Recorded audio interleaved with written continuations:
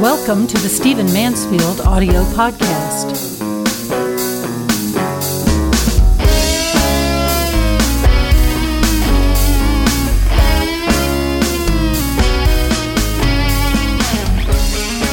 We are living through one of the most unusual presidential elections in American history. Donald Trump is opposing Hillary Clinton for the presidency of the United States. The statistics show that more than half of Americans distrust each of them. It is weird, it is insulting, it is boisterous, and it's going to get worse.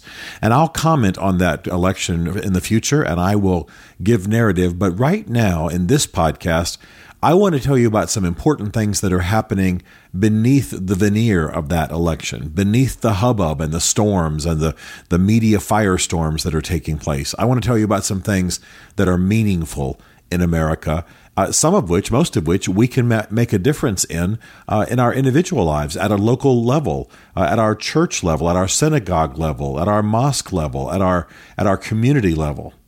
And I believe that we should be doing those things. Let me tell you what some of these are, and I'm going to use just statistics to speak for themselves. I'll give some comment, but I think the numbers will speak for themselves. I should say that I'm very well aware of Mark Twain's dictums, that there are lies, damn lies, and statistics. So some of these statistics might be a little bit skewed, but trust me, you can verify what I'm saying online, and all of these stats I'm about to use come from major national research organizations that are, for the most part, without an ideological slant.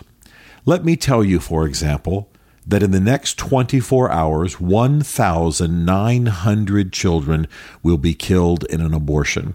If you accept, as I do, that a child in the womb with a beating heart, who can feel pain, who is aware of the outside world, according to recent research, then you believe that an abortion is the taking of a human life. So I thought I'd start off with a hard-hitting stat. 1,900 children will die in the next 24 hours from abortion. That is the daily rate, the daily average for abortion in America. Here is another related stat. Since Roe v. Wade was passed in 1973, 17,772,637 black children have been put to death. Now, I grieve all the unrighteous shootings that have happened of late, the horribly unnecessary, illegal, murderous shootings of young black people of late, but I will have to tell you, I wish our outrage were as great. For 17,772,637 black lives killed since Roe v. Wade in 1973. This is a tragedy because black lives do indeed matter. By the way, just under 60 million babies of every kind killed since 1973. Here's another stat on a different subject that I hope will rile you and make you aware that sometimes these media firestorms of a political nature aren't really dealing with the real issues. Every day in America, 22 veterans commit suicide. Every day in America, 22 veterans commit suicide. This is a tragedy that those who fought for us, those who probably went abroad to serve and to face danger, are killing themselves at a rate of 22 a day. You can help make a difference in that, even in your community. Every day in America, and let's just put this in the context of schools starting up here in a few weeks. Every day in America, 8,300 students drop out of school. Every day, an average of 8,300 students drop out of school.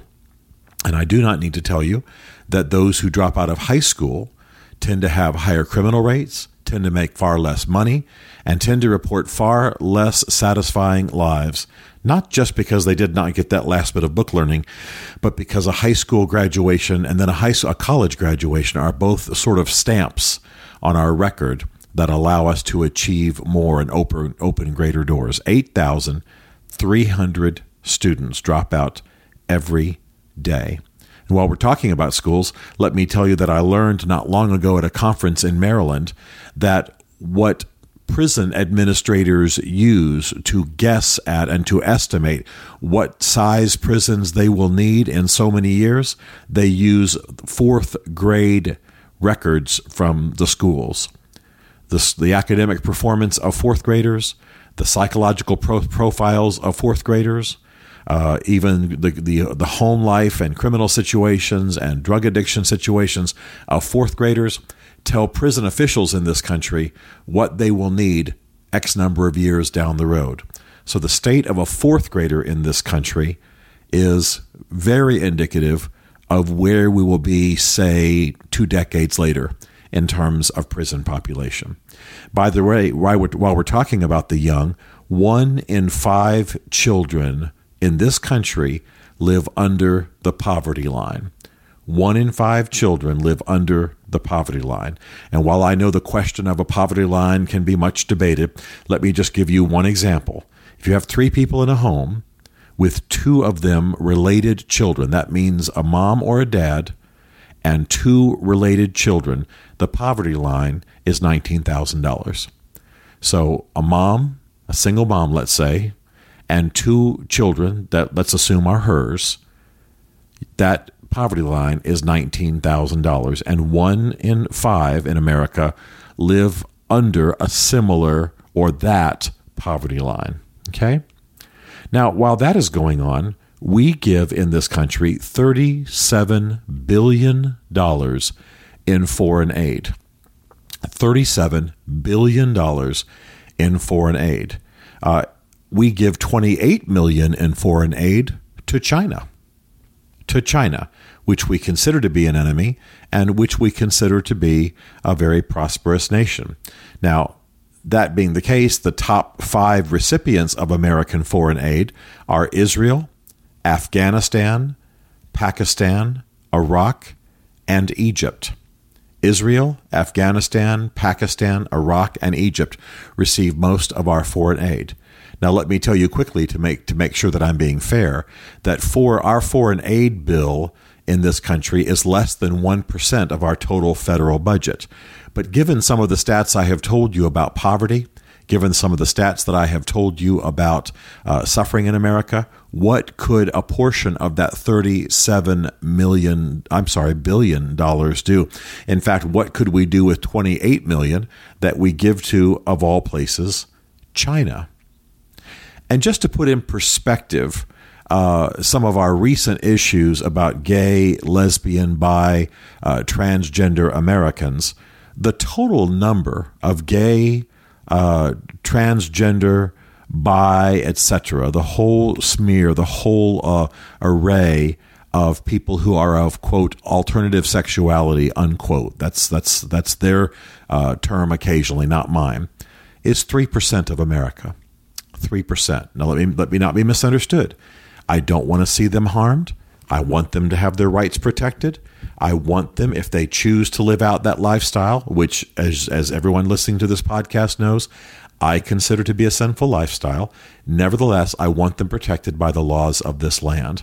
In the same way that I want a person who drinks too much, or a person who is adulterous, or etc., to be protected by the laws of the land in terms of their person and in terms of their rights.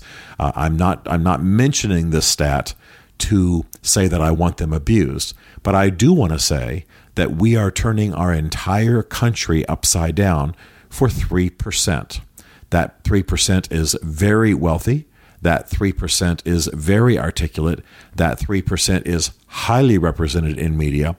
And so we not only have redefined marriage in this country accordingly, we now have laws, for example, a recent law in California that could very easily shut down Christian schools, shut down Christian colleges and universities, dramatically change the shape of education and, frankly, of all public facilities in that country. And all of that is for 3%. And quite frankly, statistically, I think that number's high. Let me say again, so I don't engender offense for the wrong reasons. I'm happy to engender offense for my views, but I'm not wanting to engender offense for for just myths and for just misunderstanding. I want every gay, trans, bi person in this country to be protected by the laws of the land. I don't want them to be molested. I want them to have rights. I want them to be able to visit the people they love in their hospital beds and when they're passing from this life, etc. At the same time, we need to keep in mind, allowing stats to speak clearly to us, that we are turning our entire country upside down for less than 3% of the population. Now, I say all these stats so that we just keep in mind some of the important issues of our time that are going beneath the radar of our national media firestorm. Donald Trump and Hillary Clinton will beat the hell out of each other in the coming months. It's going to be bloody. And by the time November 8th comes around, we will still be aborting 1,900 children a day. We will still have 1 in 5 children under the poverty line. We will still be giving away $37 billion to countries that, for the most part, do not need it. We will still be turning ourselves in knots for a tiny minority because there is a rule in this country by judiciary rather than by elected assemblies. We have serious issues in our society. The majority of them can be dealt with by people like you and me at a local level. You and I can love a veteran, take a veteran in our home, make sure veterans are taken care of locally, ask questions about the health of veterans in our churches and our places of worship, urge our congressmen and senators to take better care of them, look out for veterans on the streets, etc. That's something that can happen at a local level. You and I can make a difference about poverty in the lives of children. That's not just a government action that needs to occur. You and I can even make a difference in the abortion rate. Because the sad statistic is that many of those abortions that are acquired in America are vanity abortions gained by fairly average American kids who simply don't want to carry the results of their sexual misdeeds to full term. Well, how about we open our homes? How about we have a conversation with them? How about we offer to adopt those children, et cetera, et cetera, et cetera? This country is very malleable. Great good can still be done, but we are being distracted by a national media firestorm. Yes, it's important who becomes president. I think it's fairly obvious who is going to become president, and all of these battles will still be there, and most of them are very winnable wars. So let's let the numbers speak. Let's think through solutions. Let's not be discouraged. Let's make the difference we can make.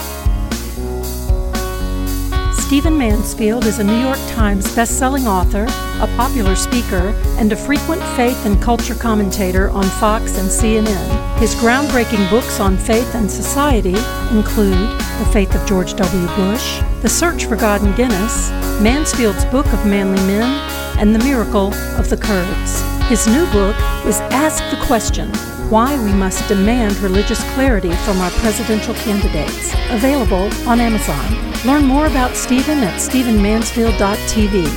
The Stephen Mansfield podcast is directed by Isaac Darnold, who also wrote, produced, and performed the podcast theme song. This is a Chartwell Literary Group production.